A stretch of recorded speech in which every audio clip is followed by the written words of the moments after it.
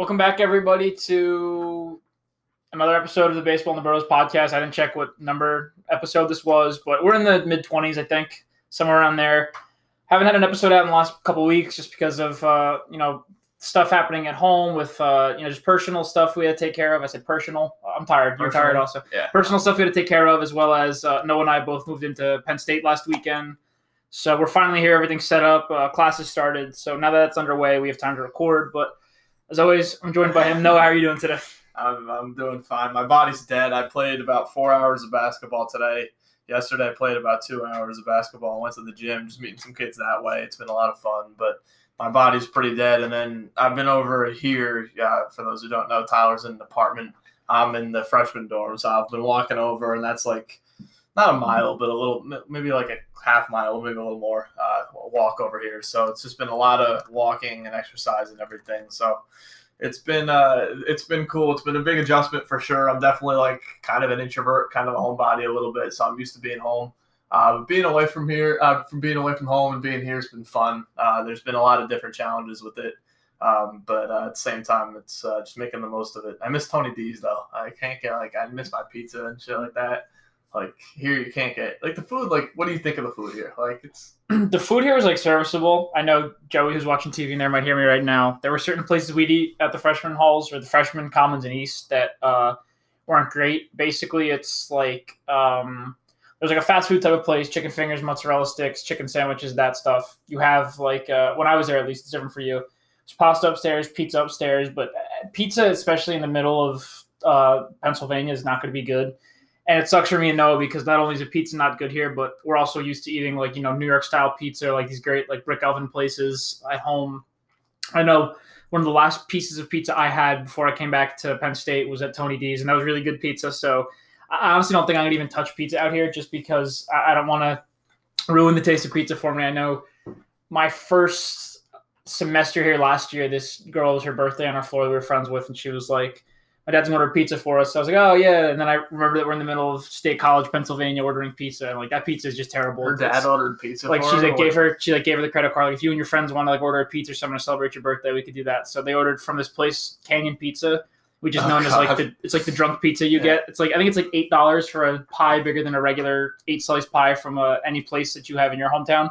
But the pizza's so bad. So the food is probably something you have to get adjusted to, and that's why I told you it's probably best to start ordering DoorDash like once or twice a week just so you can eat like, food that's from a place that is known for like I get Chipotle a lot. We one hit of those Panera places the other day. That was good.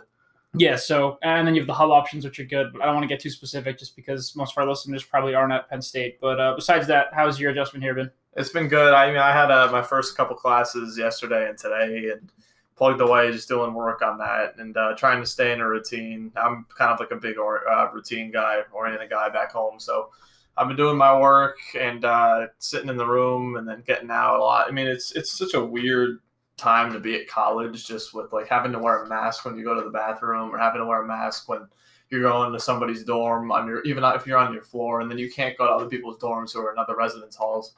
There's just a lot of weird aspects to it. I mean, I know we've talked about this a lot, but we're not even sure how long we're going to last or I'm going to last. I mean, you might be able to stay being in an apartment, but me in the freshman dorm, they kind of have had that mask up or pack up thing, and we're kind of convinced that tuition deadline, August 31st, once we hit that, they might just be like, all right, we're going home. So I kind of have that in the back of my mind right now, but just trying to enjoy it while I can and get used to it. But this is the first time I've honestly thought about baseball or our podcast in the last week. I haven't been watching baseball really at all. I mean, the last time I watched, I was back home and the Yankees got swept by Tampa Bay. And then we had a weekend off because of the Mets COVID cases. I think it was 2 players, right, and a staff member or something. It was like a player and a staff member, so 2 total people at the clubhouse. And just to go off what you said, the Mets were starting to play better, but, they were playing against the Miami Marlins, who last time we recorded a podcast, we were talking about whether the Marlins could sustain their great play or not. And we both said it's kind of just one of those random circumstances that they kind of got hot in a weird season. So the Mets are playing well at that point. I think I have the game up now, but apparently they're doubleheader tonight against the Marlins. There's a rain delay right now. They're supposed to play 2 games. I believe they're down 3-0. Rick Porcello's pitching, but the Mets were playing better. But since then, I don't think I've watched much baseball. I think Sunday night we watched a couple innings of Braves-Phillies, but that's literally the only baseball I've watched. In a way, I almost forgot about baseball for a little bit. which is funny because this is actually one of those episodes we have a good amount to talk about, and I think part of that is because we have this we haven't gone on a podcast for 2 weeks. So quickly, I'm just going to run through the standings. The American League East, the Yankees are 16-9. They are technically top of the division, although the Rays have more wins at 19-11. They've played more games, obviously. Behind them are the surprising Blue Jays. They're 14-13, not a bad record. The Orioles are 14-14 ahead of the Boston Red Sox, who are 9-20 on the year. You want to talk about them a little bit before we go to the next division? I don't need to shit talk them too much. It does warm my heart, but we expected them to be terrible. So this isn't really anything shocking. I'm just kind of – it's almost like surreal as a Yankee fan. Like 2 years ago, that team was just full – they were world beaters, and they just won every close game. They got great starting pitching. They got clutch hitting. They won the World Series. Cora I hated a lot of the players there. And then now they're just such like a sorry team. They're still a very good organization. They've won 4 World Series since 2003 when they broke the curse. And so they can definitely afford a couple bad years, but it is great to see them at the bottom of the division.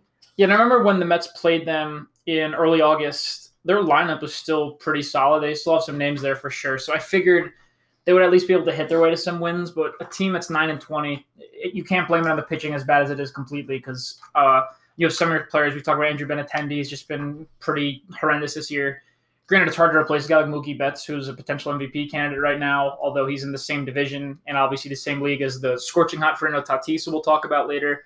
But I figured with that Red Sox lineup, they'd at least be able to be competitive in certain games. I don't think they were a playoff team necessarily, even with the expanded playoff. But at 9-20, I mean, they're throwing guys around. I think Brandon Workman, you said, was probably their best reliever, and they sent him to Philadelphia, if I'm not mistaken. So it's not looking too good there. They're 9.5 games out of that division already. The AL Central, no surprise here. The Twins are 20-10. We've talked about them plenty. Nothing much to say. And 2 teams tied at 17-12 for second place in the division, the Chicago White Sox and the Cleveland Indians. We'll talk about them real quick as we finish off. The Tigers and the Royals are the next 2 teams under them. No surprises there. So why don't we talk a little bit about White Sox Indians? What are your thoughts? I think we've said that Cleveland is a team that we expected to compete. You texted me the other day, said there's no reason that this team should be a playoff team because of how bad their offense has been, but their pitching has been so solid. I know Mike Clevenger hasn't pitched in a while. Zach Plesac hasn't because of that whole coronavirus incident. But, Shane Bieber, we're going to talk about him in a question later on the episode. But what are your thoughts on this division so far? If you want to talk more White Sox, because I think Indians pretty self-explanatory. Well, the White Sox, we knew they'd be able to rake, and that's kind of how they've been winning. Lucas Giolito's been okay. He's starting for them tonight. He's got a 3.9 ERA. Definitely not the guy he was last year, but he's still been pretty good. Tim Anderson, Eloy Jimenez, Jose Abreu's been really hot. Luis Robert, obviously a great player. Edwin Encarnacion, as bad as he was in the postseason last year, is a good regular season player, and he's playing well. They just got a lot of bats there. And, Makata isn't having a huge season. He's 763 OPS, but we know he's got a hot streak in him too. And this is kind of like what we thought when we were doing our predictions for the season, is that a team like the White Sox, our team, in a 60-game season, they could bash their way to a lot of wins, kind of what we expected from the Red Sox maybe. But the White Sox at least kind of have like a slightly maybe below average or average pitching staff. And with that and the power that they have and the deep lineup and depth that they have, I'm not too surprised to see them 17-12, especially given that they've got 2 teams in that division that are really bad with Detroit and Kansas City. As far as Cleveland goes, I think they're hitting under 200 as a team. I know when I texted you that it was 196. I'm sure it's gone up a little bit since then because they've won, I want to say, 3 in a row. But they're really just feeding off their pitching staff. They've had a lot of guys come up. That kid McKenzie the other day, I think 10 strikeouts in 6 innings. Shane Bieber is probably a Cy Young favorite. We had a question about Shane Bieber. We'll dive into him a little bit later. They've got a lot of depth in that rotation. Savali, Carlos Carrasco is still there. Clevenger's down in the minor leagues. He's supposed to start for Cleveland, I think, tomorrow. Plesac's still down in the minor leagues after that whole incident with them going out to the bar or whatever, and then Cleveland kind of had to make a statement. But they don't really hit, but they've still got a couple hitters that you'd be afraid of, and their pitching is just really good from top to bottom as a staff. So I'm not too surprised to see them where they are, but I also don't think that they're a legitimate contender really in a 5 or 7 game series, just because that offense I can't see scoring more than like 2 or 3 runs a game. Their pitching will be good, but Bieber can't throw every game, and they've got other guys, but once you hit the postseason, a lot of those guys don't have postseason experience. So we'll see with Cleveland, but I think as Indians fans have something to be happy about, something to be worried about.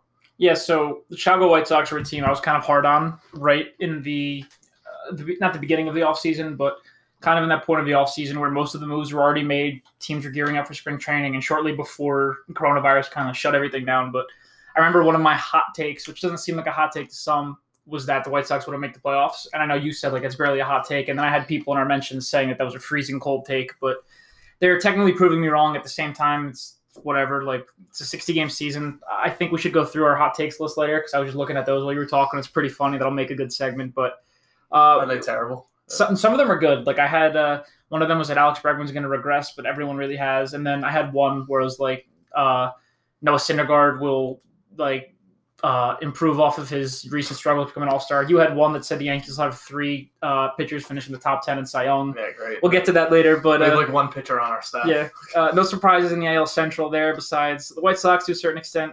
And then we have the American League West where the Oakland Athletics, top of that division, they're 20-10. They're playing really great baseball. They have all year. The Houston Astros, who have recently surged, they're now 16-13. Their last 10 games are 7-3. At the beginning of the season, they were struggling. They were getting memed on Twitter. Altuve was throwing balls into the stands, striking out, looking, all that stuff. You have the Rangers at 11-17, very disappointing for them. The Mariners 11-19, and a team that, especially with the expanded playoff, we pretty much rode into the playoffs. We figured they were going to get there just on their bats alone. They're 9-21, the Los Angeles Angels. So 2 teams that are really important to highlight, I think, here are the Oakland Athletics and the 20-10. I know we talked about them. We might have talked a little bit of shit about them earlier in the year, just saying how they're kind of a team that they have a good year every other year. You know, they make a wild card run. And it was a little unfortunate for them because there were a lot of times where those Astro teams that have, 105, 106 wins, something like that. So even when Oakland was north of 95 wins, they had to play a 1-game playoff, and then they have to go play in the Bronx against a team like the Yankees, and, you know, that's just a recipe for disaster. You're not really winning postseason baseball games at Yankee Stadium. But to our surprise, they're 20-10. They're playing great baseball. And also the Angels are 9-21, so kind of 2 different sides of this. What have you seen in the AL West early on so far? I'm really disappointed in the Angels. That was the team I rode into the playoffs. I think it was my second wild card behind Tampa Bay in the old format, and then I think I had them as the 5th seed in the new format still. And I thought that their offense would just be better than it's been. I know, and it's been good. Don't get me wrong. Like they're still, I think, a top 15 offensive team. But I expected, Trout would have his typical MVP season, which he has not had. Trout's slashing 255, 331, 575, still a great slugging percentage, but a 140 weighted runs created plus.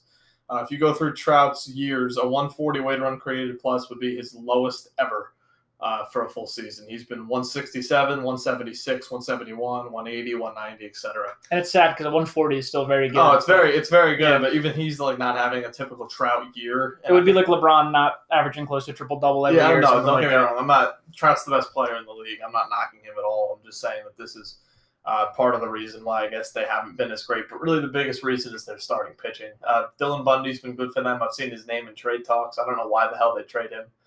Pretty Van Wagenen will send the rest of our future for Dylan Bundy. Yeah, I mean, I don't know why the hell they trade him. Like, he's finally got a good young starting pitcher with control, and then you want to move him after a couple good starts. Like, it seems stupid to me. So, but he's been good. The rest of the staff's been terrible. Can you bless me, please?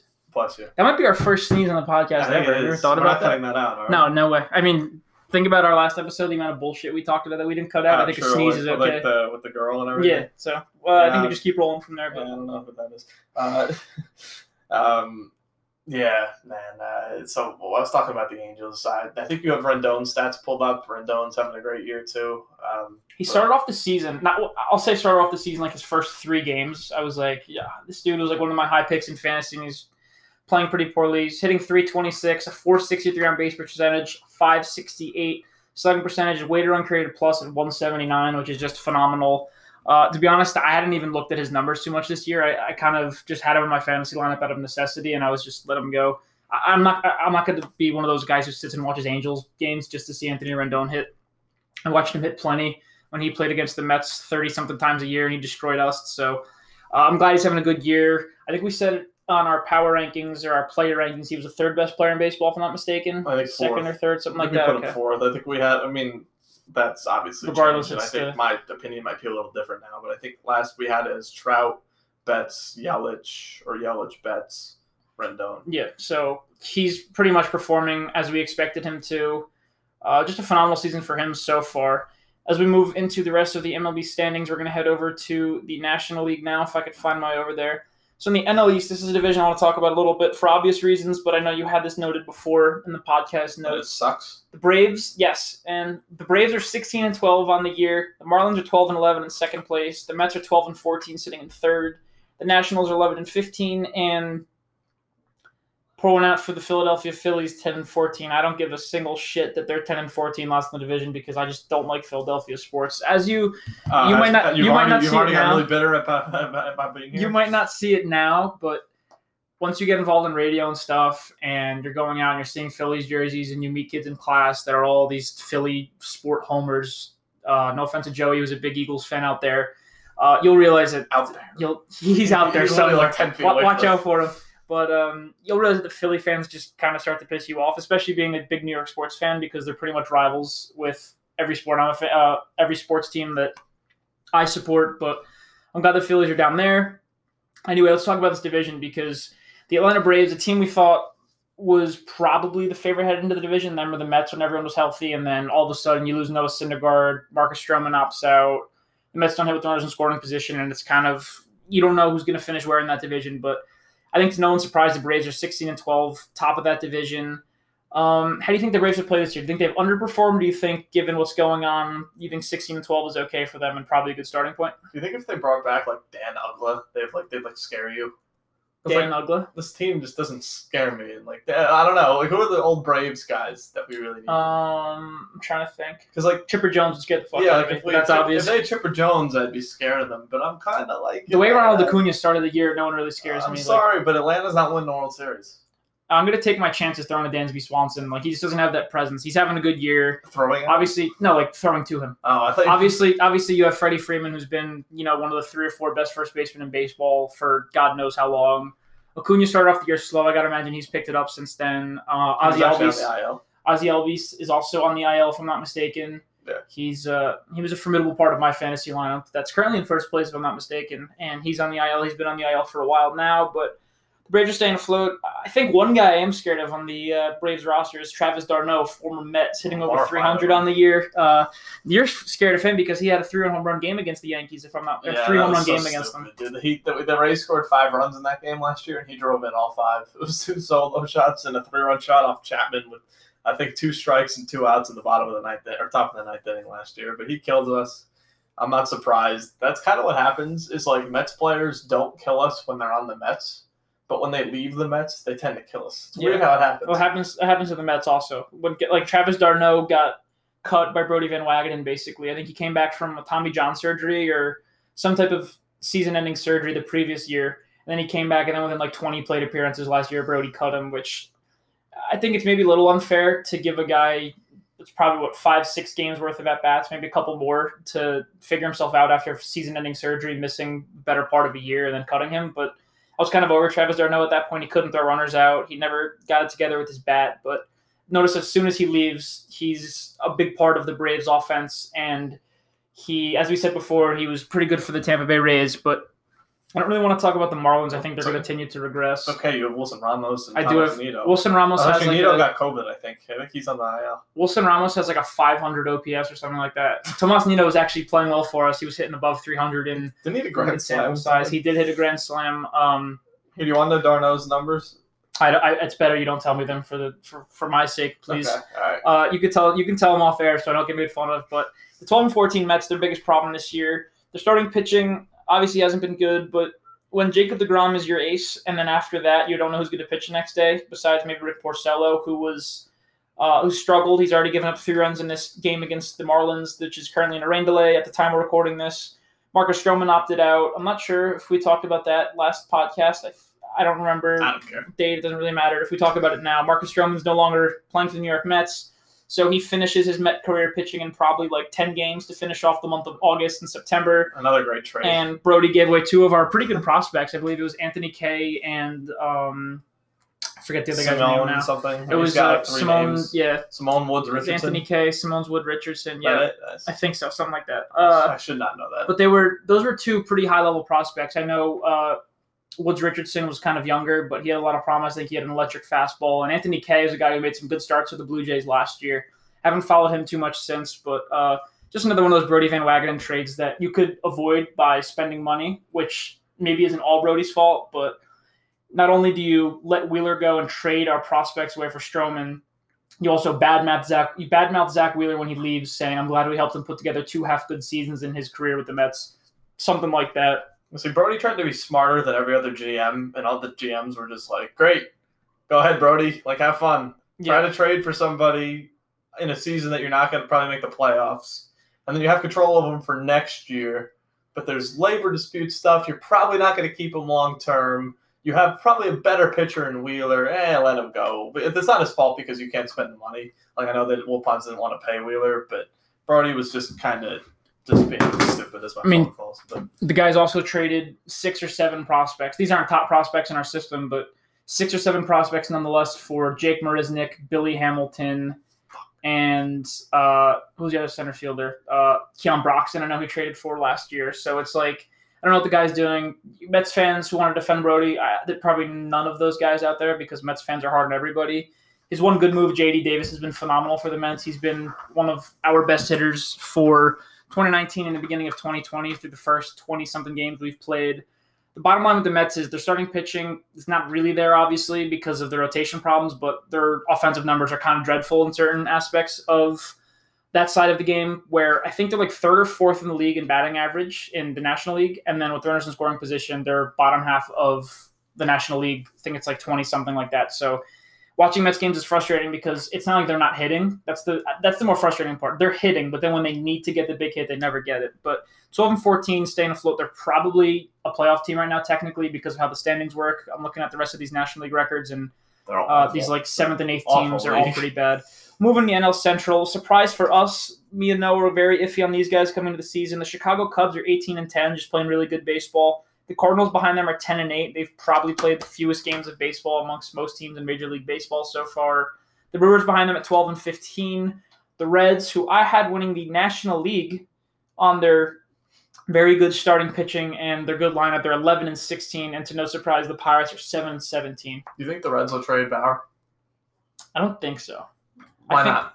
Well, how is he a free agent? Or? Yes. Okay. They're not going to pay him. They don't have that kind of money. If he's a free agent, then yeah. I thought if he had more years in his contract, then I would have kept him. But the fact that he's a free agent, I would probably get rid of him. He said he wants to do 1-year deals. I don't know how serious that is, but I know he said that he's fucking weird. So he said he wanted to sign 1-year deals for the rest of his career for like $30 million. I can't see Cincinnati going $30 million for a year. What happens? But I think like the Yankees would. I think the Dodgers would. I think the Phillies would. What happens? Knock on wood. He cuts his hand off with the drone, or he gets Tommy John surgery. And next thing you know, he's getting Matt Harvey type deals. Like that's the risky thing.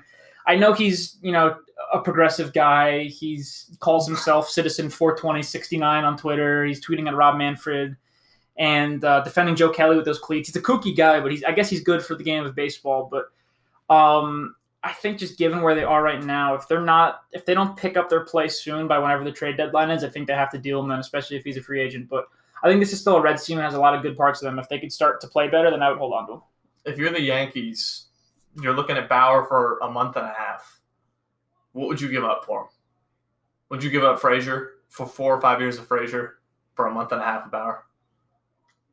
I probably would, honestly. I think I would too. I feel like the ship has sailed with Clint Frazier. I feel like every time he plays for the Yankees, he hits well, but there's always these internal problems where it's, he had like kind of like a mini meltdown with the media. People make fun of him because he can't really play defense. He's gotten better. He's gotten better, that's fair to say. Same thing with some guys. J.D. Davis has actually been one of the better Mets fielders this year. It's kind of a similar situation where the guy can rake, but he can't really play on the other side of the field. But honestly, I think the Yankees, especially, they have talent in the minor league system. A guy I know personally, shout out Robert Pimpsner for telling us about this guy extra, Jason Dominguez. Sure, that guy's an absolute tank. I highly doubt he's going to be ready for another couple years at least. He's, 17, 18 years old? 18. Like they project 2022. So which is ridiculous. He's going to be like Trout. Yeah. He's not going to be Trout, I'm not saying that, but he's going to be like Trout where he comes up and he plays center probably from the age of 21. Yeah, and if you look at the Yankees outfield, obviously you have Aaron Judge, who missed a little bit of time earlier last week and a couple weeks before. You have Stanton, who's either on the IL or he's still on the IL. I'm not sure. Stanton's going to be on the IL until 2028. And it sucks because he's had a good year, or he's having a good year at least. You have Aaron Hicks. How's he been this year? better than casual fans think. Yeah. Like casual fans see he's hitting 220 and they're like, this guy sucks. And Brett Gardner's But a guy that 390 on base. seems like you're over. I feel like if I was a Yankee fan, I'd be over. I mean, Gardner's been there forever. We love him. I'm sure you guys love him, but he's not part of your future plans. He's like a fifth outfielder, which is fine. If he wants to hang around, be like a clubhouse leader and the fifth outfielder, okay.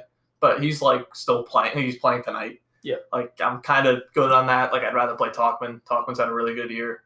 But going back to what we were saying, I think I do Frazier for Bauer straight up. Do you think Cincinnati would do that? Get 4 or 5 years with the expanded rosters and the DH and the NL. You think they do that? I'm sure they would. They might ask for something else, whether it's cash, like some type of pick or something like that, or maybe a lower level minor leaguer. But it's entirely possible because they have Trevor Bauer for what would be another month and a half, and especially if they continue to play the way they have, 11-16. It's at that point, you're not going to sign them just because their Cincinnati Reds are not going to pay a guy a ton, whether he wants a 1 year, $30 million contract or not. I just don't think the Reds are a team that's going to pay their pitcher like that. And at the same time, you look at the Yankees, like you mentioned, Mike Tauchman's been a good guy for them that kind of came out of nowhere.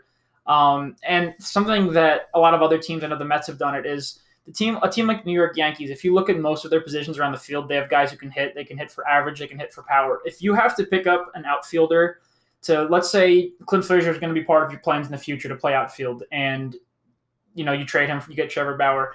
You could just get one of those center fielders that can play good defense and doesn't hit well. I mean, the Yankees are a team that have probably 6 or 7 above average hitters at worst. I'm talking like your Aaron Judges, your Giancarlo Stanton, your Luke Voits, these are elite hitters. Then you have guys around them, your Gio Urshela's, even Gary Sanchez, despite his struggles. You have so many good bats around them that you can afford to have a guy that doesn't hit as well. So I don't think, with Clint Frazier, I don't think you're missing him as much if you trade him because you don't need him to be that elite bat just because, like I said, you have so many other bats. So I think that's actually a pretty good move. It's something I didn't really think of. But that rotation, if you have Garrett Cole, who's been the bulldog the Yankees have expected him to be, and then you have Trevor Bauer, whatever happens with Paxton, whether he's healthy or not. Well, that's my thing. I was like, if Paxton has a flexor strain, he might not need Tommy John. They didn't recommend it because there's no damage to the ligament. But he's probably going to be out for another 2 weeks, and then you got to build him back up. It's really like a month-long injury, and then you're kind of looking at him coming back with about 2 weeks until the postseason, and he didn't even have his best stuff when he was pitching. So I'm not even really expecting much out of him. I actually think I have higher expectations for Montgomery at this point. So you have Cole and Tanaka, and then after that, it's just a bunch of question marks. We have Clark Schmidt in the minor leagues. He has not come up yet. I do not know why. I hope he pitches, at least one of these days. I mean, the Yankees have 35 games in 34 days, so I'm hoping that he comes up. I still don't really understand why he hasn't come up. Because, I mean, if they're looking to trade Schmidt, you want him up here and showcasing him. If you don't want to trade him, I'm pretty sure we're past the point where service time is an issue. Now you should just be using him because he's your best option. He's one of your 60 guys in your player pool. I don't understand why he's not up. So I was thinking about Bauer. I don't know if since he deals him or not. Let's see how they play this week. I'm sure we'll get more from that later. I have one more for you. Clevinger. What would you give up for Clevinger if you were a Yankee or the Yankees? I think, like you said, it also depends on who the Yankees have because I don't know if it's worth it to give a boatload away for a guy. You pair him with Garrett Cole, Clevinger, and Cole, but then who's behind them? It doesn't really matter if you have 2 aces if the guys behind them aren't going to perform. Well, Tanaka's going to be fine in the postseason. But then you said Montgomery's a 4. It's okay. Yeah. We do a bullpen. We have the Green, Loizica, kind of piece it together that way. And as Clevinger, how many years does he have on his deal still? I think he's like 2 or 3 years. So Cleveland's going to ask for a lot. But I think he'd ask for a lot more, and Cleveland's also a playoff team right now. I figured 60-game season. Said they're going to deal pitcher before next week. In a 60-game season, though, why not just take a shot with a couple aces or something like that? Especially if you don't think you're going to get as much of a haul as you would if you waited another year. It's just not how Cashman operates. That's the thing. Well, I'm talking about from the perspective. Oh yeah, I know what you're doing. I think what we're going to end up doing is getting like somebody from Seattle, like a Taiwan Walker or something like that, and just like a rental and just cross your fingers. Because Cashman's a gambler, and he's great at it. He usually, will win, but especially with Sonny Gray. We haven't won a World Series. Yeah, Sonny. We kind of got sidetracked talking about the Yankees again. Trade for him. Yeah. Quickly to talk about the NL Central. The Cubs are that surprise team we've talked about. Jason Kipnis has had a little bit of a career revival. I think he's got an OPS close to 1,000. He's 977 on the year. You have Ian Happ, who's had a really good year. He's got an OPS of 986. Jason Hayward's had a pretty solid season. He's like your classic 250, 260 player that plays good defense. And every year you hear him say he changes his swing, and this year we're going to get the real Jason Hayward. He's in the best shape of his life. He's been solid. He's a clubhouse guy. I was going to call you a clubhouse guy before. And Chris Bryant's had a pretty terrible year. He's played in 16 games. The OPS is 594, hitting 177 on the year. But pay him $200 million. Good luck. The standout for them, though, for the Cubs is Yu Darvish. Is a .92 WHIP on the year with a 1.7 ERA. He's a guy I bashed previously on this podcast, and he's pitched well. Credit to him. He's been a guy who's always injured, kind of pitching the 4 ERA since he got that big deal. But shout out to Yu Darvish. No surprise why the Cubs are 18-10 at the top of the NL Central. Apologies real quick for this next segment coming up. I kind of screwed up the audio here. Pretty sure we're recording out of one of my roommate's microphones, which is like upstairs across the entire apartment itself, so it sounds like me and Noah at the bottom of a swimming pool and the microphone's on the top of a diving board or something like that. So basically a Robert Pimsner interview? Basically a Robert Pimsner interview with slightly better quality. So if you guys want to skip the next 29 minutes and 32 seconds, feel free. Jump into Brian's Trivia Minute, which comes after that. But for the loyal listeners who want to bear down and listen to it, we appreciate you guys. But turn the volume up. I'll be careful next time. I apologize. Finish off our division rundowns, as some teams are halfway through their season. I think a lot of teams have played 30 games, and then, like I said, the Cardinals have played like 18 games, something like that. But technically, we're at the halfway point in the season. National League West, absolutely no surprises here. The Dodgers, 22-8, playing fantastic baseball. I said they're a team that can potentially hit that 40-win mark, and I think it's quite plausible right now.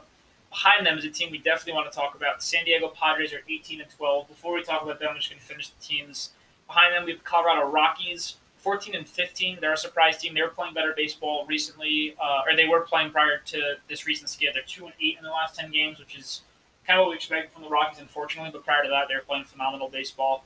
The Giants at 14-16, and behind them, the Arizona Diamondbacks, who I was pretty high on at the beginning of the season. They're 13-17. So nothing to really talk about with the Dodgers. Mookie Betts is an MVP candidate for sure. He's having a great year. We expect that. San Diego Padres, I think we talked about them, or something I said was, like, people have to remember that Fernando Tatis is still a thing, because I think the baseball world kind of forgot about him when he got hurt and Pete Alonso ran away with the Rookie of the Year. I'm not trying to plug him, just that's what happens. But Fernando Tatis, all of a sudden, he comes back. I also said this on the Basement Combos. Just watch out for that guy, because people kind of forgot about him like they forgot about Machado and Bryce Harper. These are 3 guys that, kind of just fell off a cliff since other players took the spotlight last year. Fernando Tatis now has been probably the best player in baseball, if not one of the 5 or 6 best players in baseball. We're looking at Fangraphs right now, but Slam Diego Padres 18-12. First of all, let's talk about that controversy the other night where they were up, I want to say, 10-11 runs, something like that, against the Rangers, and Fernando Tatis, whether he got a take sign or not, got a 3-0 pitch that he liked, bases loaded, and he hit the ball at the ballpark. And not only were the Rangers and Rangers coach, what's his name? Woodward, yeah, I was going to call him Goodward. Woodward was mad about that. Like Gordon Hayward. He brought up the unwritten rules of baseball, which I think are the stupidest thing, and I'm glad that the new wave of baseball fans are kind of writing down that unwritten rules shouldn't be a thing, because it's Major League Baseball. There's none of this running a lead or running the score up, I should say. 12-0 game, whatever the score was. Don't throw a fastball down the middle to the best player in baseball at the moment, because he's probably going to hit the ball to the ballpark. It's that simple. And they're getting mad at him. It's when you have a young guy like that, he's electric, he's good for baseball. He's playing for his first 5 or 6 years in baseball are going to determine his future, whether he gets a huge contract, whether he's on a smaller contract, whatever he does. He's a guy who's playing with a lot of electricity, and to give him a take sign or to make him not swing because the team's already up by 10, 11 runs, I think is just stupid. And it made Tatis look bad, especially considering Padres manager was kind of in favor of what Woodward said about how he says an unwritten rule, you can't do that, you can't run up the score, and the fact that your manager is not backing you as one of the best players in baseball is not only a bad thing for the Padres organization, but it's a bad thing for baseball itself, especially in a sport where it's hard to market your stars. We've seen Manfred and the MLB have had trouble with that. On top of it, this is a sport that's losing popularity to the National Basketball Association, the NFL, and stuff like that. So what is your take on the Slam Diego Padres and the Tatis incident? Well, I was really surprised, and the thing that bothered me most about the situation was Jace Tingler pretty much just throwing his own player and the face of his franchise under the bus. I know Tingler's boys with Woodward. He worked with Texas before he was the Padres manager, so that's important to note. So I think he was kind of trying to protect his own relationship rather than protect his player. So I did have an issue with that. But, if let's just say Tatis knew that he had a take sign, and we could pretend that he didn't know or whatever, but say Tatis looked down at his third base coach, he saw the take sign, and he said, screw it, and then he hit the grand slam. I have an issue with that a little bit just because that's your coach. Right. And you should still be following that. But I don't think the Padres coach's name, I don't even know, he says Tingler? Yeah, Jace Tingler. He never when he had that press conference, he didn't say, I gave Fernando a take sign, he swung through it. He just brought up the whole unwritten rule thing, which is, if he swung through a take sign, I get that. I agree with you, because what I was going to say was, if he didn't, here's the thing, you should never have to apologize for hitting a grand slam. And the unwritten rules of baseball, I agree with you. I think it's stupid. And, that point of the game, Texas still could have rallied. It was like 7-1 or something like that, or 8-1 maybe. It wasn't like it was 12-0. So I thought that Tatis, having to apologize for hitting a grand slam after the game was ridiculous. If he did see the take sign, he said, screw it, then it's a little bit different story. I don't think that you should be doing that as a young player. You should listen to the coach. That's just kind of how I was coached. Now we're all kind of coached. Respect your elders and all that crap. But besides that, I think it's kind of ridiculous. Honestly, this happened like a week ago, and I had a lot stronger thoughts about it then. I wish we'd done something on this then, because I kind of forgot the whole situation. But Tatis is the star of that team. He's probably going to be the best player in the league at some point. He's fun to watch. He's electric. He's a 5-tool player. He'll make a lot of all-star teams. He might win an MVP one day. And, when you have that guy and you're a small market team like the Padres are, or at least medium market, and you kind of throw him under the bus, that's just setting yourself up for failure in the future. So what happened was, I believe the Padres were up 10-3. I thought that they were up more, but it was Machado got thrown at when they were up by 11 runs. I thought that's when Tatis hit the home run.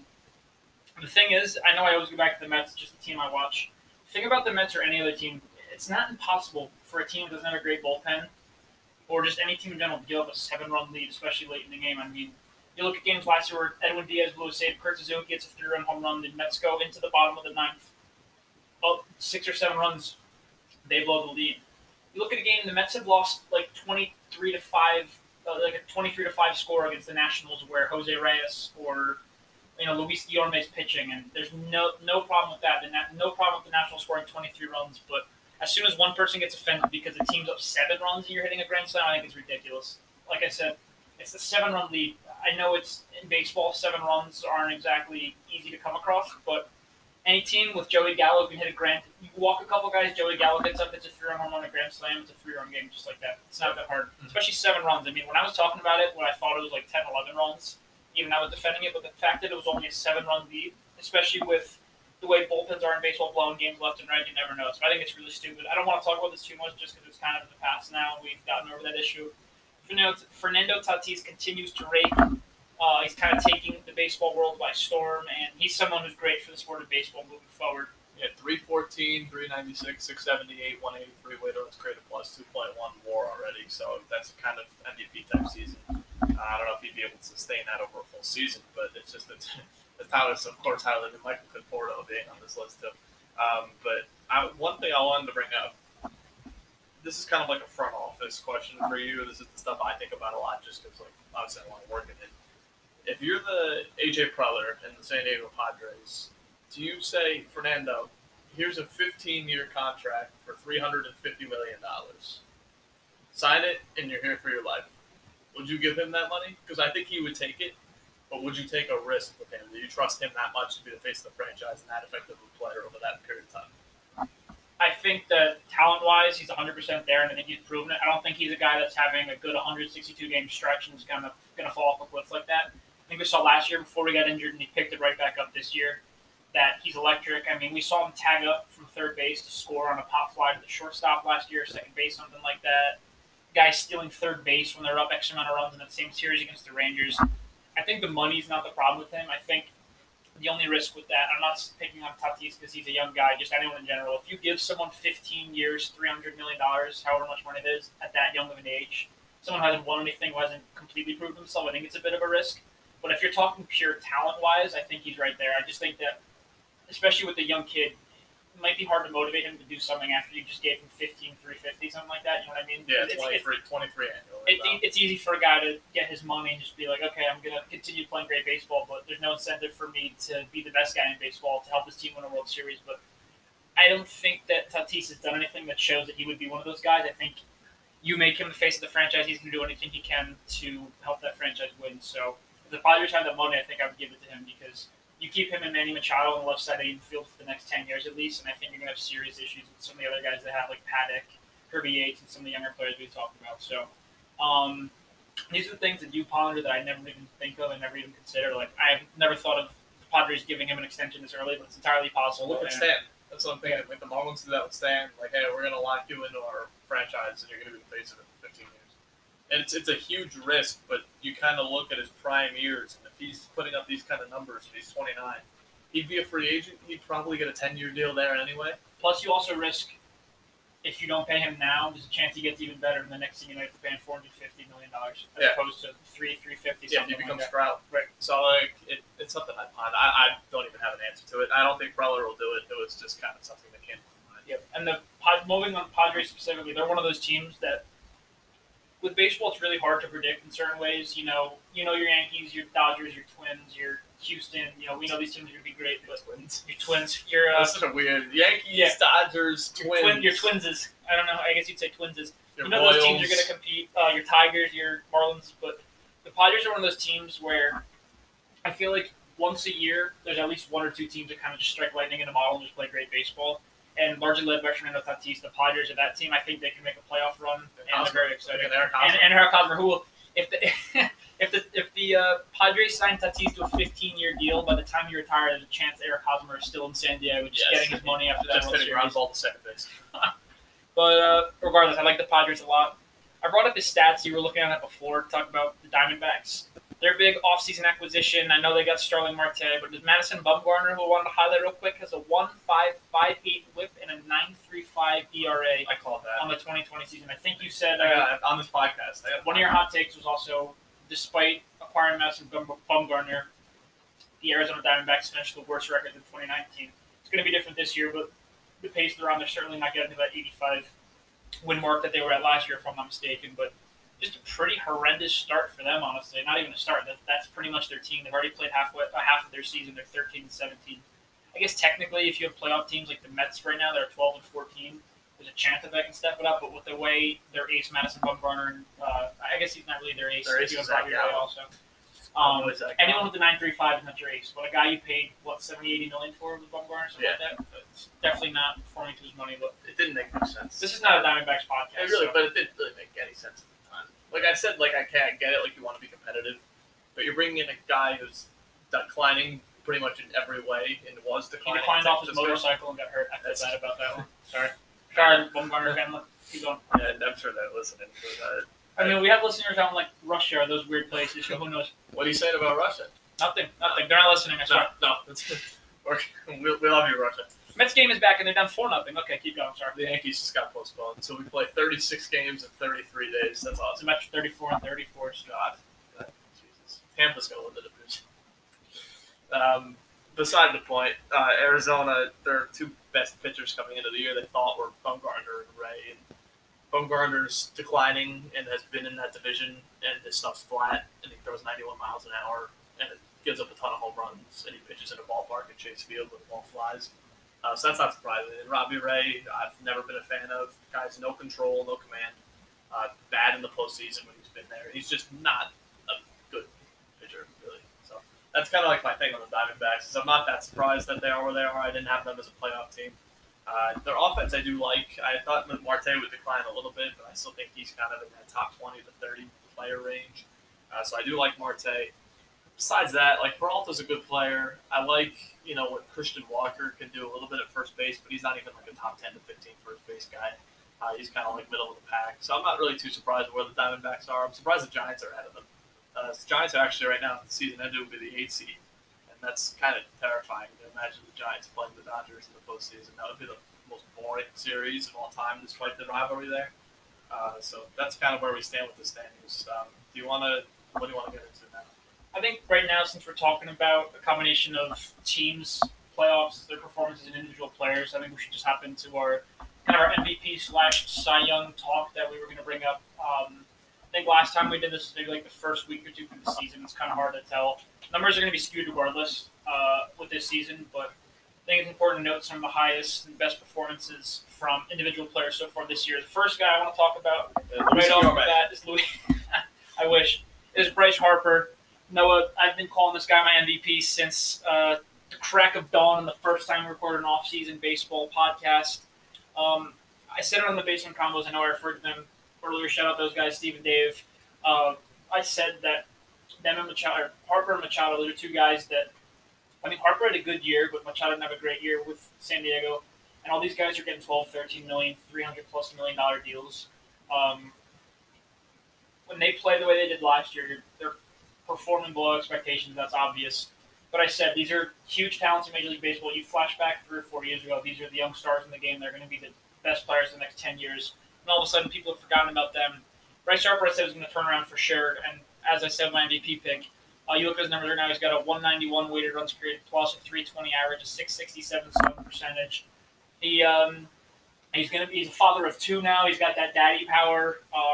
Bryce Harper, I'm all over that guy. I wanted him to sign with the Mets, even though I was bugging you about it when he was a free agent a couple years ago. I knew it wasn't going to happen, but I was on the Bryce Harper to the Mets train, and he's a guy I rooted for a while, even though it doesn't make sense because he's arrogant, he's an asshole on the field sometimes. He's got the long hair, he drops his helmet off when he runs to second, and he's played against our 2 biggest division rivals of recent yet. I love the guy, so he's the guy I wanted to talk about. And why don't you take some of the guys at the top, especially yours truly, Boyd.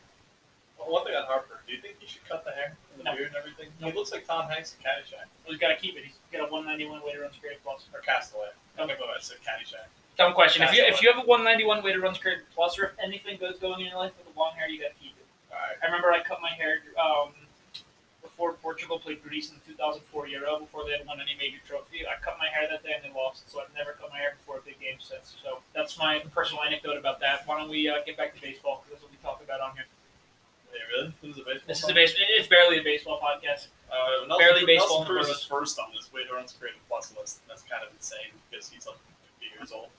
But that guy just rakes and rakes, and he'll never stop raking. So you got to admire that. Luke Voit tied with Cruz for the highest weighted runs created plus in baseball. 311, 386, and 730 for Voit. I did not expect him to have this huge of a season. I thought he'd have a good year. I thought he'd kind of be in his, I don't want to say typical, because he's honestly been an elite level hitter with us since he's been here. But for some reason, I kind of picture Voit as like a 260 hitter with a 350 on base and a 520 slugging. Kind of an OPS in those mid to high 800s, which is still a very good hitter. Not great defensively, but this year it's been weird. Voigt's played good defense. Like, he's picking balls at first base. He's diving for balls down the line. He's played good defense, and that's why his WAR is as high as it is. Even though it's been limited time, the Yankees haven't really played in the league. So it's been fun to watch Voit. I'm not sure if he's the AL MVP favorite, just because of the body of work needs to be a little bit bigger. And there's some other really big candidates like Brandon Lau in Tampa Bay, as crazy as that sounds. He's having a terrific season. LeMahieu and Judge on Voigt's same team. Judge only missed, I think, 2 less games. He's played 2 or 3 less games than these guys. So, I mean, Judge, if he plays 55 games and 54 games, could get to that mark. So I don't know if it might be hard for a Yankee to win an MVP when they have 3 guys kind of putting up the same stats offensively. Anthony Rendon's up there with his numbers, but Angels are 9-21. Kind of the old thing that we used to debate with Trout. Okay, this team's way under 500. Are we really going to put him in the MVP talks? He probably won't. Kyle Lewis is there for the Mariners. Same kind of deal, but good for him. So would you, not to cut you off, but no, you're good.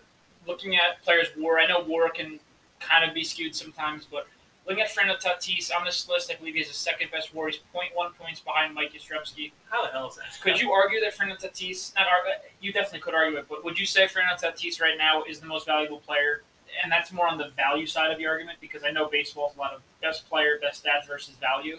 But would you say that Fernando Tatis right now is a National League MVP, just looking at his numbers, especially because he's kind of the leading factor in that offense behind some pretty good pitching from him? Because I would probably give him my vote, just because Bryce Harper is another guy you could think of. On here right now, I wanted to point out is Paul Goldschmidt. He's only played 18 games this year, but I said before, he's like the most forgotten player in baseball. I totally forgot about him, and all of a sudden he's got a 196 weighted runs created plus. Only 3 bombs. Yeah, 360 at average. He's not the same power hitting Goldschmidt that we saw, but saw earlier in Arizona, but he's playing very well, another player in the National League. But I feel like just given what Tatis does at the beginning of that lineup, he plays shortstop. He's 22 years old, something like that. The numbers he's putting up at 2.1 WAR, I would probably give him the National League MVP right now. Would you agree, or would you go with someone else? Yeah, I'd go Tatis in the NL. In the AL, I might go Bieber. Honestly, we're going to talk about Cy Young stuff too. Shane Bieber's just been automatic. He's definitely the front runner for Cy Young. I don't love pitchers getting these awards, but he's pitched a lot for them. It's doubleheaders. and I feel like he's pitched 5 or 6 times already, so he might get up to 10 or 11 starts in a 60-game season.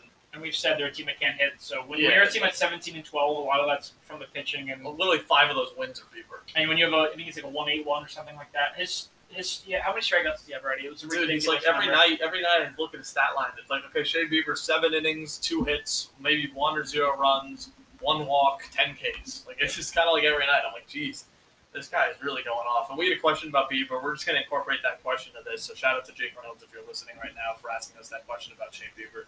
He's 67 strikeouts in 7 games. Yeah, and 41 innings. That's .77 whip. 1.08 ERA. You know, I think he'd be my MVP. But, if he keeps up, for anyone as good as you are, it's hard to keep a 108 and a .77 whip, strike out that many guys. But if he continues, not even that pace, but a similar pace, it's hard to not vote for him. But I had him top 3 or 4 in my preseason. I've always been high on him, and I really liked, kind of when I saw him turn the page was when he struck out the side in the All-Star game last year. You know how we kind of talked about that? Like DeGrom did that. Yeah, it's kind of like a coming out party for some of these guys when they really dominate 3 big hitters. Right. And Joe Buck's calling the game, and everybody sees it, and you're like, okay, wow, this guy's really good. Joe Buck doesn't get animated at all. Yeah. Good inning from Shane Bieber. He just watch out, Major Leagues. That's how he said it with DeGrom, basically. Oh, really? Buck's got. I like Buck. I like him too. A lot of people hate Buck, but I don't like the Tyreek call though. That really bothers me. No, yeah, his call for DeGrom, I think about, is pretty nice, but he's had some calls. This is a baseball podcast. I'm sorry, but he's had some calls where it's literally, especially those Giant Super Bowls. I don't want to talk about the Miami Heat right now. Some of those Giant Super Bowls, it's just the Pacers. Calm down. I know they're a decent team, but they're a decent team. T.J. Warren, really, the T.J. Warren hype out. That's why I hate them so much. They have good players around them. Everybody hyped him up until Jimmy Butler claimed him. But if you're a Heat fan or you're a basketball fan, you expect the Heat to handle the Pacers. I don't care what you say. I want to see what happens when they're playing the Celtics. No, Bucks. I think they're going to win. Don't say you're not worried, because you know you're worried. No, I think they're going to win. No, I don't want to hear it. Keep going. Keep going. Keep going. We'll have a Basketball in the Burrows podcast episode for this week. Basketball in the Burrows? Yeah. We're doing that, then we're going to talk about Nets and shitty Knicks basketball. Yeah. It's going to be brutal. About how the Knicks are going to sign every free agent or trade for a young star in Denver or Utah. So we can bring on every Net fan to hype up Karis LeVert like he's the we'll have, coming of Elgin Baylor. What's that kid's name? He comes here. Don't tell me his name. Oh, Teleska. Teleska can come talk Nets basketball for us. Yeah. How about that? We'll get him in the apartment. But back to Shane Bieber. Jake Reynolds, thank you for the question. Sorry we got sidetracked. He asks, is Shane Bieber the Cy Young and the MVP? Cy Young definitely right now, best pitcher in baseball. MVP as of now, if the season ended with his stats, I would probably give it to him also. It's those are special numbers. I mean, you see insane years. You had Arrieta 2015. I know Greinke was in that category. DeGrom the past couple years. Garrett Cole and Verlander last year, but it's not even close to a 108, 67 strikeouts. Granted, it's only been 7 games. Do you think Cleveland would do Frazier and Andujar for Bieber? Would they do Shane Bieber for Luis Guillorme? Because he's hitting 500 right now. You know, Yankee fans are proposing that. I'm sure. Do you think we could get him for maybe we'll throw in Hicks? We'll do Hicks. Well, they have to finish their Fernando Tatis trade first when the Yankees acquire him. But Jake, thank you for the question. And yeah, the more I think about Jake Brown's question, the more I just look at Shane Bieber's numbers and just realize how ridiculous they are. But he's carrying my fantasy team right now. Yeah, even though I'm mad at you, sorry. Well, what do you want to talk about? Neither of us are going to be taking the SAT right. That's all. I want that trophy with our name engraved because I think that's what we agreed on. But bottom line is, I'm not taking the ACT. For those listening, me and Noah are in a fantasy league with Weber, who we said we were going to have on the podcast a billion times. He hasn't been able to make it yet because he was uncomfortable. And some of our buddies. Some of our buddies from at home, as well as one of our teachers from high school. And the loser of the league last place has to sign up and take an SAT or ACT, which is just humiliating considering we're all out of high school. More humiliating for... I'm not even humiliated. I just don't want to sit in that stupid room. But more humiliating thing about the teachers. Imagine like a, Weber 30 and quarter, like a 30, 40-year-old guy is just sitting in the classroom with a bunch of 16, 17, 18-year-olds taking a standardized test. But that's the punishment. Noah and our teams have been really good this year. We have a lot of great players. I have Mike Clevenger, who hasn't pitched a game in 2 weeks because of his corona bullshit, which is annoying, and I'm still top of the league, so I guess I'll take that. But anything you want to move into before we answer the rest of the questions that we have? I think we only have a couple. I just wanted to ask you, do you still think the Yankees are the surefire best team in baseball? No. I did it. I agree. But I'm chewing gum, by the way, so if it sounds like I'm I don't think the Dodgers are surefire either. They've got problems. Well, no, here's the thing with the Dodgers. The Dodgers are always that team in the regular season that just coasts because they're playing meaningless baseball, and then when they play meaningless baseball, They turn it on in the postseason and win the World Series. No, they. I mean, last year the fact that team last year didn't even make it past the divisional series. I know we always talk about it. The Nationals went on a historic run after finishing 19-31, largely because of the presence of Carter Kieboom in minor league system. I think that's the real reason they won the World Series. But the fact that these Dodgers teams, led by Dave Roberts, they always get to the postseason, and then when they have to play meaningful baseball, they kind of just crumble. So I think the Dodgers are still the best team in baseball right now. They're always the best team in baseball regular season. They have been all these years, and then they crumble. So I would say they are. But if I had to pick going into postseason right now, what's your World Series season end? Well, it's not the Reds aren't in the World Series. I can tell you that right now. I think I'd still take the Yanks. I'd still probably take the Yankees in the American League. Just because I don't trust the Twins, the A's. I don't like the Rays bats. I know they're forming up there's a chance to win the division with all the Yankees injuries. They've lost a lot of guys too. Yep. Chirinos just had Tommy John today. Nick Anderson has an elbow problem, and Charlie Morton has a shoulder problem. I obviously don't like the Astros. I don't like them both ways. I don't like them going into a postseason series with all the pressure. I mean, these guys are having shitty at bats against the Mariners when they're in the third inning of the game and they're at Minute Maid Park. Imagine them in the postseason with the fake crowd noise. But a team like I think the Yankees, part of it, I know they're beat up a little bit, but it's honestly just their stature. Even if you're the Twins or the Athletics, if they're hotter and they have a better roster going into a series because of Yankee injuries, I think it's just harder to get over that Yankee hump.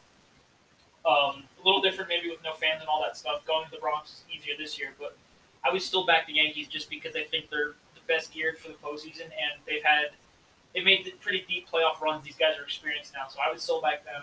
In the National League, still LA. National League just sucks. It's the second best team's the Cubs. The Cubs aren't doing the Cubs aren't doing anything. I think we're still looking at Yankees Dodgers, but we've had some doubts about these teams. I think they're not as bulletproof as we thought they were. The Cubs haven't played many great teams. I mean, you look at they're playing the National League Central, which is a pretty shit division. I think the second best team is the Cardinals at 10-8. They're like a weird 10-8. Like they haven't played a lot, and besides Paul Goldschmidt, I think Jack Flaherty's pitching well. He's a guy like going into this year for the Cy Young. They're not a team that scares you. There's just not a lot of teams that scare you really. I think you look Adam at Wainwright doesn't scare you in here too. Yadier Molina saying "fuck COVID" on his Instagram scares me because I think it was terrible of him. But Penn State freshman too. Yeah. Okay. Twerk circle. Speaking of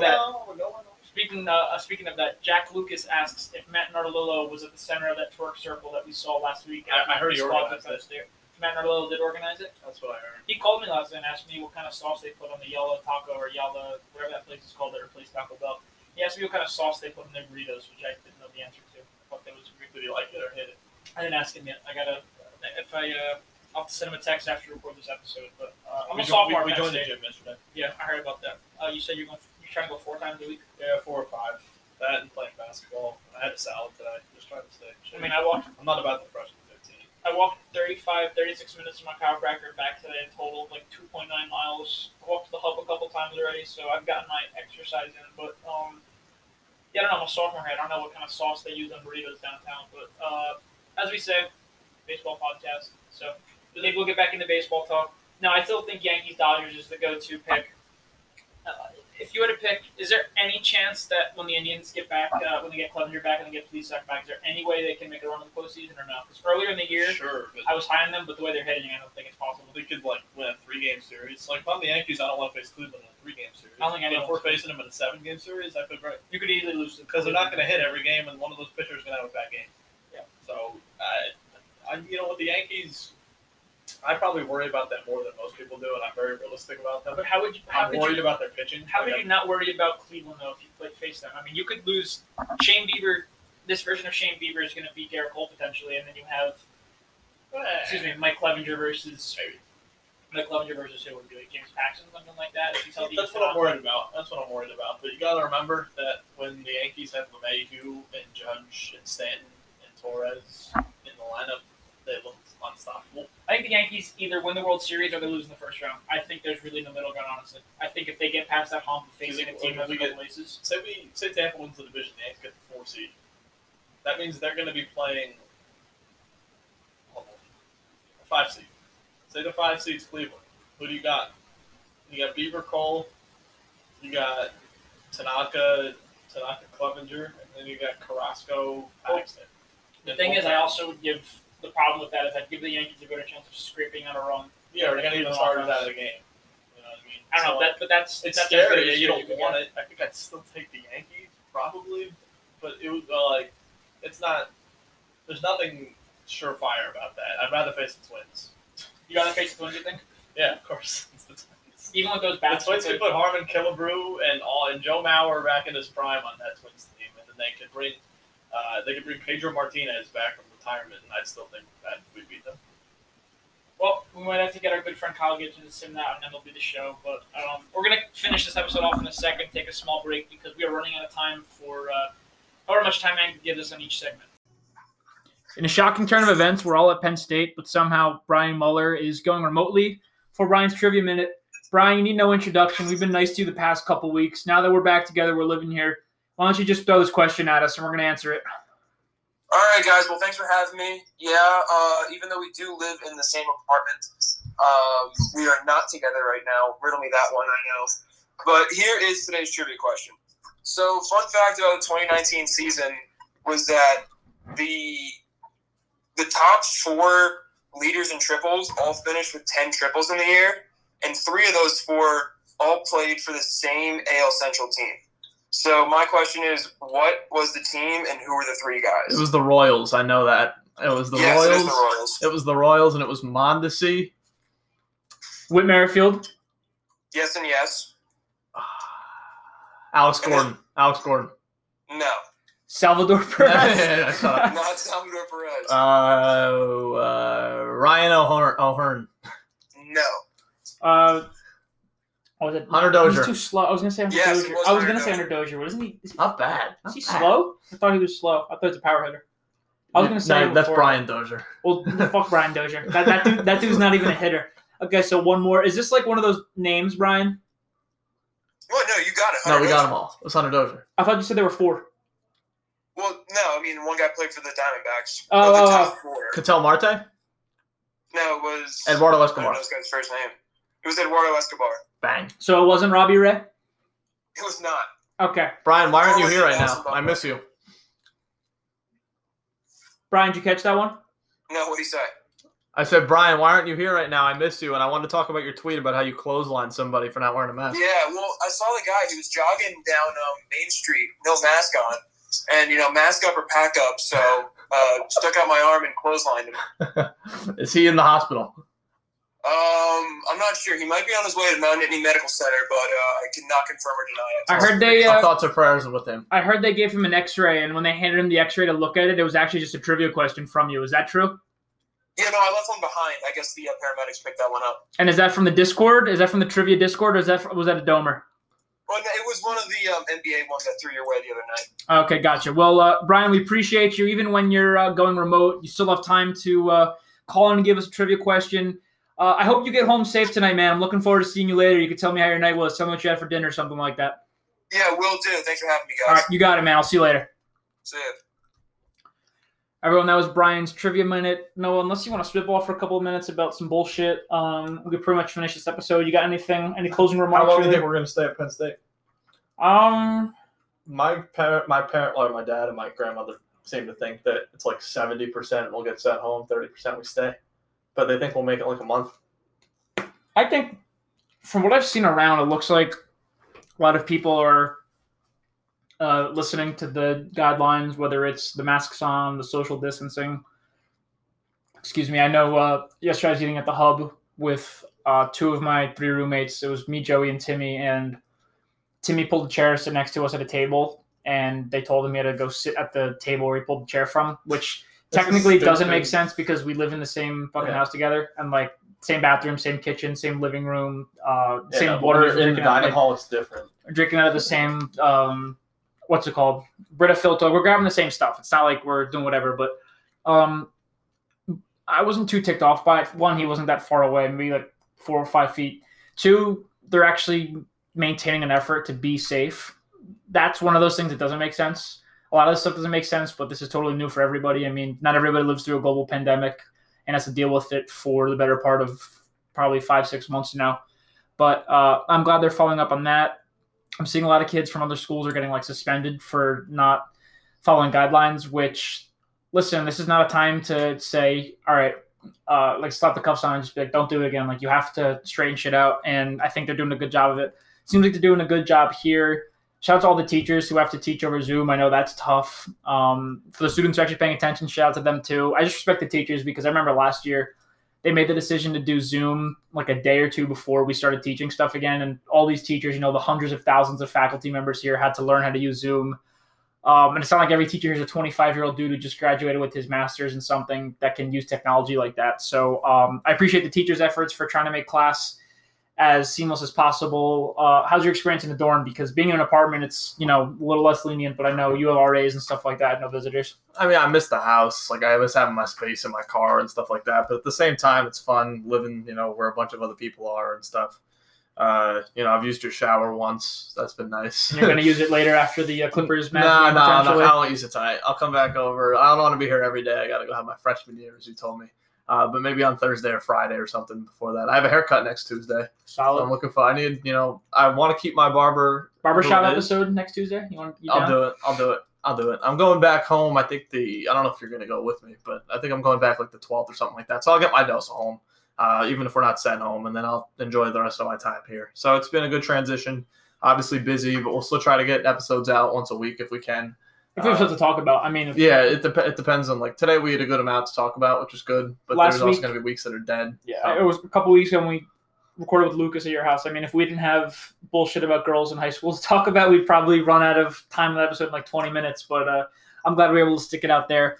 It's kind of weird. We were talking about how excited we were for the season to start because we could talk about so much stuff, and now that the season starts, we kind of missed like that whole off season, guys getting signed, playoff prediction, division preview stuff, but at the same time, now that my Mets are back and the Yankees will be playing soon, we'll have plenty to talk about. I'm sure we could talk a little Subway Series next week because I believe the Mets and Yankees are playing, if I'm not mistaken. So we'll have plenty of that. But unless you have any final thoughts, appreciate you guys for listening to episode, I'm going to take a guess, 24? I think 24. That sounds right. Last one might have been 23. We're in the mid-20s. We're close to 1,000 listens. Thank you to that. Getting probably 30 an episode, which is kind of what we expect. We've said multiple times we don't really expect to be getting 1,000 listeners an episode. It would be cool, but we don't expect it at all. Unless Noah keeps plugging our podcast under Jeff Bassan tweets. But that's been a while since I've done that. You might have to do that again, but I don't know if anyone wants to listen to us talk about Penn State freshmen. You're going to put it in the Penn State University Reddit page. So hey, guys, me and my friend recording a as long as we bash podcast. The university in some capacity, we'll be good to go. But, until next week or whenever we find ourselves able to record, we appreciate you guys listening. Our socials. The pod itself is at BATB Pod. Nobody follows us. At T Smith Sports. Noah is at NoBroduct20. It sounds professional, doesn't it? Yeah. Especially because I never mess up the ats. Not that it's hard, but it just sounds pretty cool. It's like a proper outro. But thank you guys for listening. Wait, hold on. I want to plug my Snapchat. I just said goodbye. Are you kidding me? No, I just want to plug my Snapchat. Hold on. My Snapchat. Okay, guys, see you guys tomorrow.